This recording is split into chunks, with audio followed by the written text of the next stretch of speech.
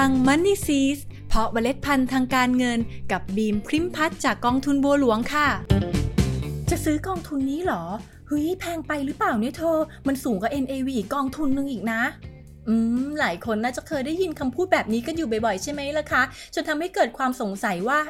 เราจะซื้อกองทุนนี้ดีไหม NAV สูงแบบนี้จะแพงเกินไปหรือเปล่าวันนี้บีมีคำตอบมาให้ค่ะ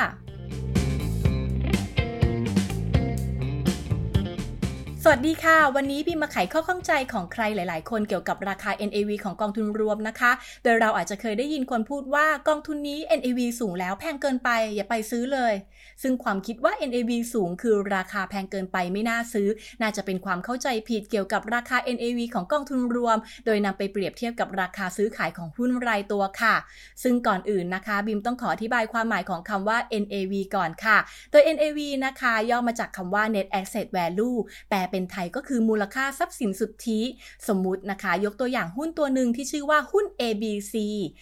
หุ้นในจินตนาการของบีมเองค่ะหุ้นตัวนี้นะคะมีมูลค่าราคา10 บาทต่อหุ้นมีจำนวน1ล้านหุ้นมูลค่าทรัพย์สินสุทธิก็คือ10ล้านบาทสังเกตเห็นอะไรไหมคะใช่แล้วค่ะ NAV ของหุ้น ABC คือ10ล้านบาทแต่นักลงทุนอย่างเรามักจะใช้คำว่า NAV ในความหมายของราคาซื้อขายซึ่งจากตัวอย่างนี้ก็คือ10บาทต่อหุ้นนั่นเองค่ะและกับกองทุนรวมก็เช่นเดียวกันนะคะเราก็มักเรียกราคาต่อหน่วยลงทุนว่า NAV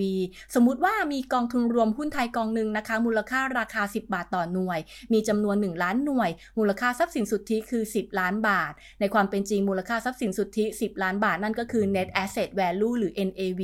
แต่นักลงทุนอย่างเราจะเรียกราคามูลค่าต่อหน่วย10บาทว่าเป็น NAV แทนค่ะซึ่งหลังจากนี้บีมจะใช้นิยามของคำว่า NAV ตามที่พวกเราเข้าใจกันแล้วกันนะคะนั่นก็คือราคาต่อหุ้นราคาต่อหน่วยเข้าใจตรงกันแล้วเนาะทีนี้นะคะหลายคนก็คงสงสัยว่าถ้าความเข้าใจเรื่องการเรียกว่ามันคือ NAV คือกันแล้วทำไมบีมถึงบอกว่าเราน่าจะเข้าใจผิดเกี่ยวกับราคา NAV ของกองทุนรวมเพราะนำไปเปรียบเทียบกับราคาซื้อขายของหุ้นรายตัว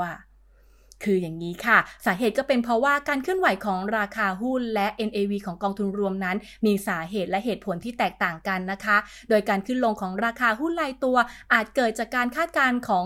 บริษัทนั้นๆในอนาคตค่ะว่าหุ้นของบริษัทนั้นๆเนี่ยมันจะเป็นยังไงทั้งในเรื่องของรายได้กำไรนะคะอย่างตัวอย่างที่พิมพ์ยกไปเมื่อสักครู่ก็คือหุ้นของบริษัท ABC ราคาของหุ้นบริษัท ABC นะคะก็จะขึ้นอยู่กับการคาดการณ์รายได้กำไรในอนาคตของบริษัท ABC นั่นเองค่ะซึ่งปัจจัยต่างๆเหล่านี้นะคะมีผลต่อการรับรู้ของนักลงทุนทำให้เกิดดีมานด์ซัพพลายราคาของหุ้นหรือ NAV ตามที่เราเข้าใจกันมันก็จะเป็นการเคลื่อนไหวเรียลไทม์ตามดีมานด์ซัพพลายเป็นหลักนั่นเองค่ะในขณะที่ราคา NAV ของกองทุนรวมเกิดจากการที่ผู้จัดการกองทุนนำเงินไปลงทุนตามนโยบายที่กำหนดสมมุติว่าเป็นกองทุนรวมหุ้นละกันนะคะก็จะเอาเงินไปลงทุนในหุ้นที่เห็นว่าเหมาะสมหลายตัวเลยนะคะอยู่ในกองทุนรวมระหว่างวันก็จะมีการซื้อขายได้รับเงินปันผลได้รับกำไรส่วนเกินทุนซึ่งก็เกิดจากการตัดสินใจซื้อขายระหว่างวันของผู้จัดการกองทุนรวมถึงราคาของหุ้นตัวนั้นๆเองด้วยนะคะเราก็จะนำตรงนั้นมาเนี่ยคำนวณเป็นราคา NAV ณ สิ้นวันซึ่งก็ต้องบอกว่าในความเป็นจริงแล้วในแต่ละวันมันก็มีทั้งบวกมีทั้งลบทำให้มูลค่าทรัพย์สินสุทธิในแต่ละวันเมื่อเฉลี่ยกับจำนวนหน่วยลงทุนแล้วทำให้ราคา NAV ของกองทุนรวมโดยเฉพาะกองทุนรวมหุ้นที่เรากำลังพูดถึงอยู่นี้นะคะสามารถปรับตัวขึ้นลงได้ตามสภาวะตลาดลงทุนและฝีมือการบริหารการลงทุนของผู้จัดการกองทุนดังนั้นเนี่ยจะเห็นได้ว่าบริบทของราคาหุ้นรายตัวและราคา NAV ของกองทุนรวมมันก็จะมีรายละเอียดที่ไม่เหมือนกันเราจึงไม่สามารถนำวิธีคิดเรื่องราคาของหุ้นรายตัวที่ว่าถูกไปแพงไปมาเปรียบเทียบกับราคา NAV ของกองทุนรวมได้ค่ะเพราะอย่างที่บอกเขาว่าราคาของกองทุนรวมคือการสะสมผลงานการบริหารของกองทุนนับตั้งแต่วันที่จัดตั้งมาจนถึงปัจจุบันดังนั้นเวลาเลือกพิจารณาลงทุนในกองทุนรวมจึงควรมองโอกาสที่จะสามารถเติบโตต่อไปได้ในอนาคตมากกว่าค่ะ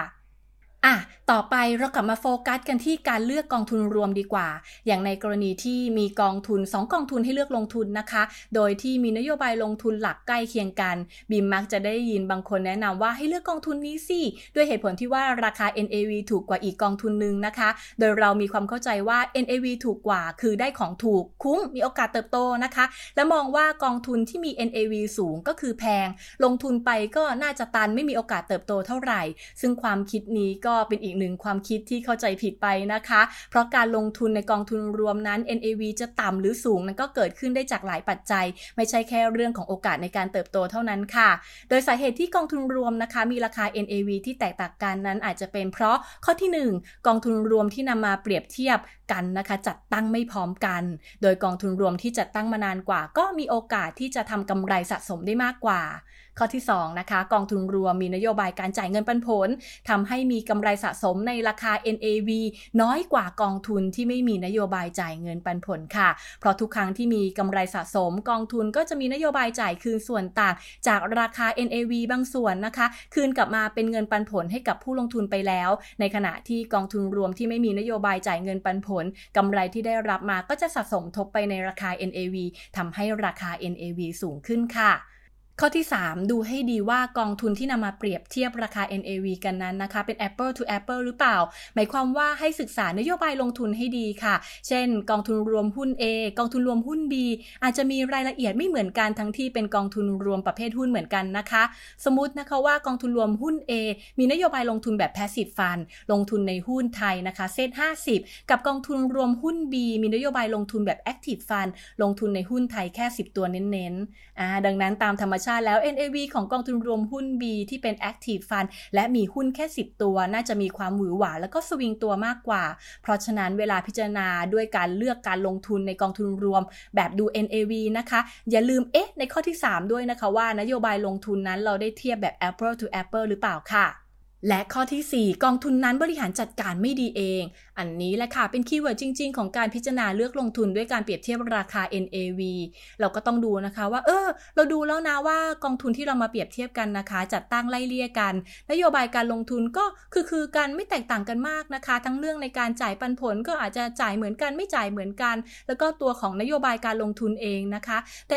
กองทุนนึงดันราคา NAV ต่ำกว่ากองทุนนึงราคา NAV สูงกว่าเราจะเลือกลงทุนกองไหนดีคะ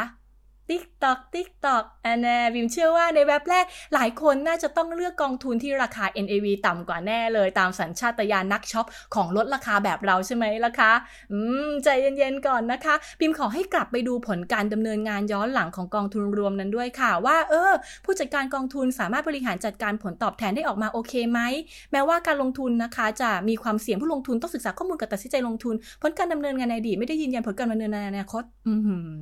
รวดเร็วขนาดนี้โฆษณาเครื่องดื่มชูกำลังต้องเข้าแล้วนะคะแต่ก็นั่นแหละค่ะอย่างที่บิมบอกนะคะเมื่อกี้ที่พูดไปเร็วๆนะคะก็คือผลงานในอดีตก็เก็บไว้พอเป็นข้อมูลค่ะใช้ประกอบการตัดสินใจเราได้นะคะแต่ไม่ได้ยืนยันผลการดำเนินงานในอนาคตดังนั้นเนี่ยยังไงก็ตามนะคะสุดท้ายแล้วยังไงเราเองจะต้องเป็นคนพิจารณาว่ากองทุนที่เรากำลังเลือกลงทุนนั้นมีโอกาสเติบโตมีโอกาสที่จะได้รับผลตอบแทนที่ดีในอนาคตหรือเปล่าเพราะต้องบอกเลยค่ะว่าในบางครั้งหลายๆกองทุนที่ในอดีตนะคะผลการดำเนินงานอาจจะไม่ค่อยโดดเด่นนะคะนั่นก็เป็นเพราะว่ากองทุนนั้นเนี่ยมันมีนโยบายการลงทุนแบบผู้มาก่อนการนะคะก็คือมันยังไม่ถึงโอกาสที่จะเติบโตแต่ถ้าตอนนี้เรามองเห็นแล้วว่าเฮ้ยในอนาคตมันมีโอกาสที่จะเติบโตกองทุนนั้นเราก็สามารถเลือกลงทุนได้ไม่ผิดนะคะโดยสรุปก็คือความเข้าใจที่ว่ากองทุนรวมที่มี NAV สูงคือแพงไม่น่าซื้อเป็นความเข้าใจที่ผิดค่ะเพราะราคา NAV ของกองทุนรวมนั้นประกอบขึ้นจากหลายปัจจัยดังนั้นเราควรศึกษาข้อมูลให้ดีมองดูอดีตพิจารณาปัจจุบันและกล้าที่จะลงมือทำเพื่อเป้าหมายในอนาคตของเรานะคะแล้วกลับมาพบกับ Money Seeds พอเมล็ดพันธุ์ทางการเงินกับบีมพริมพัฒน์จากกองทุนบัวหลวงขอให้เมล็ดพันธุ์การเงินของคุณเติบโตอย่างสวยงามและยั่งยืนค่ะ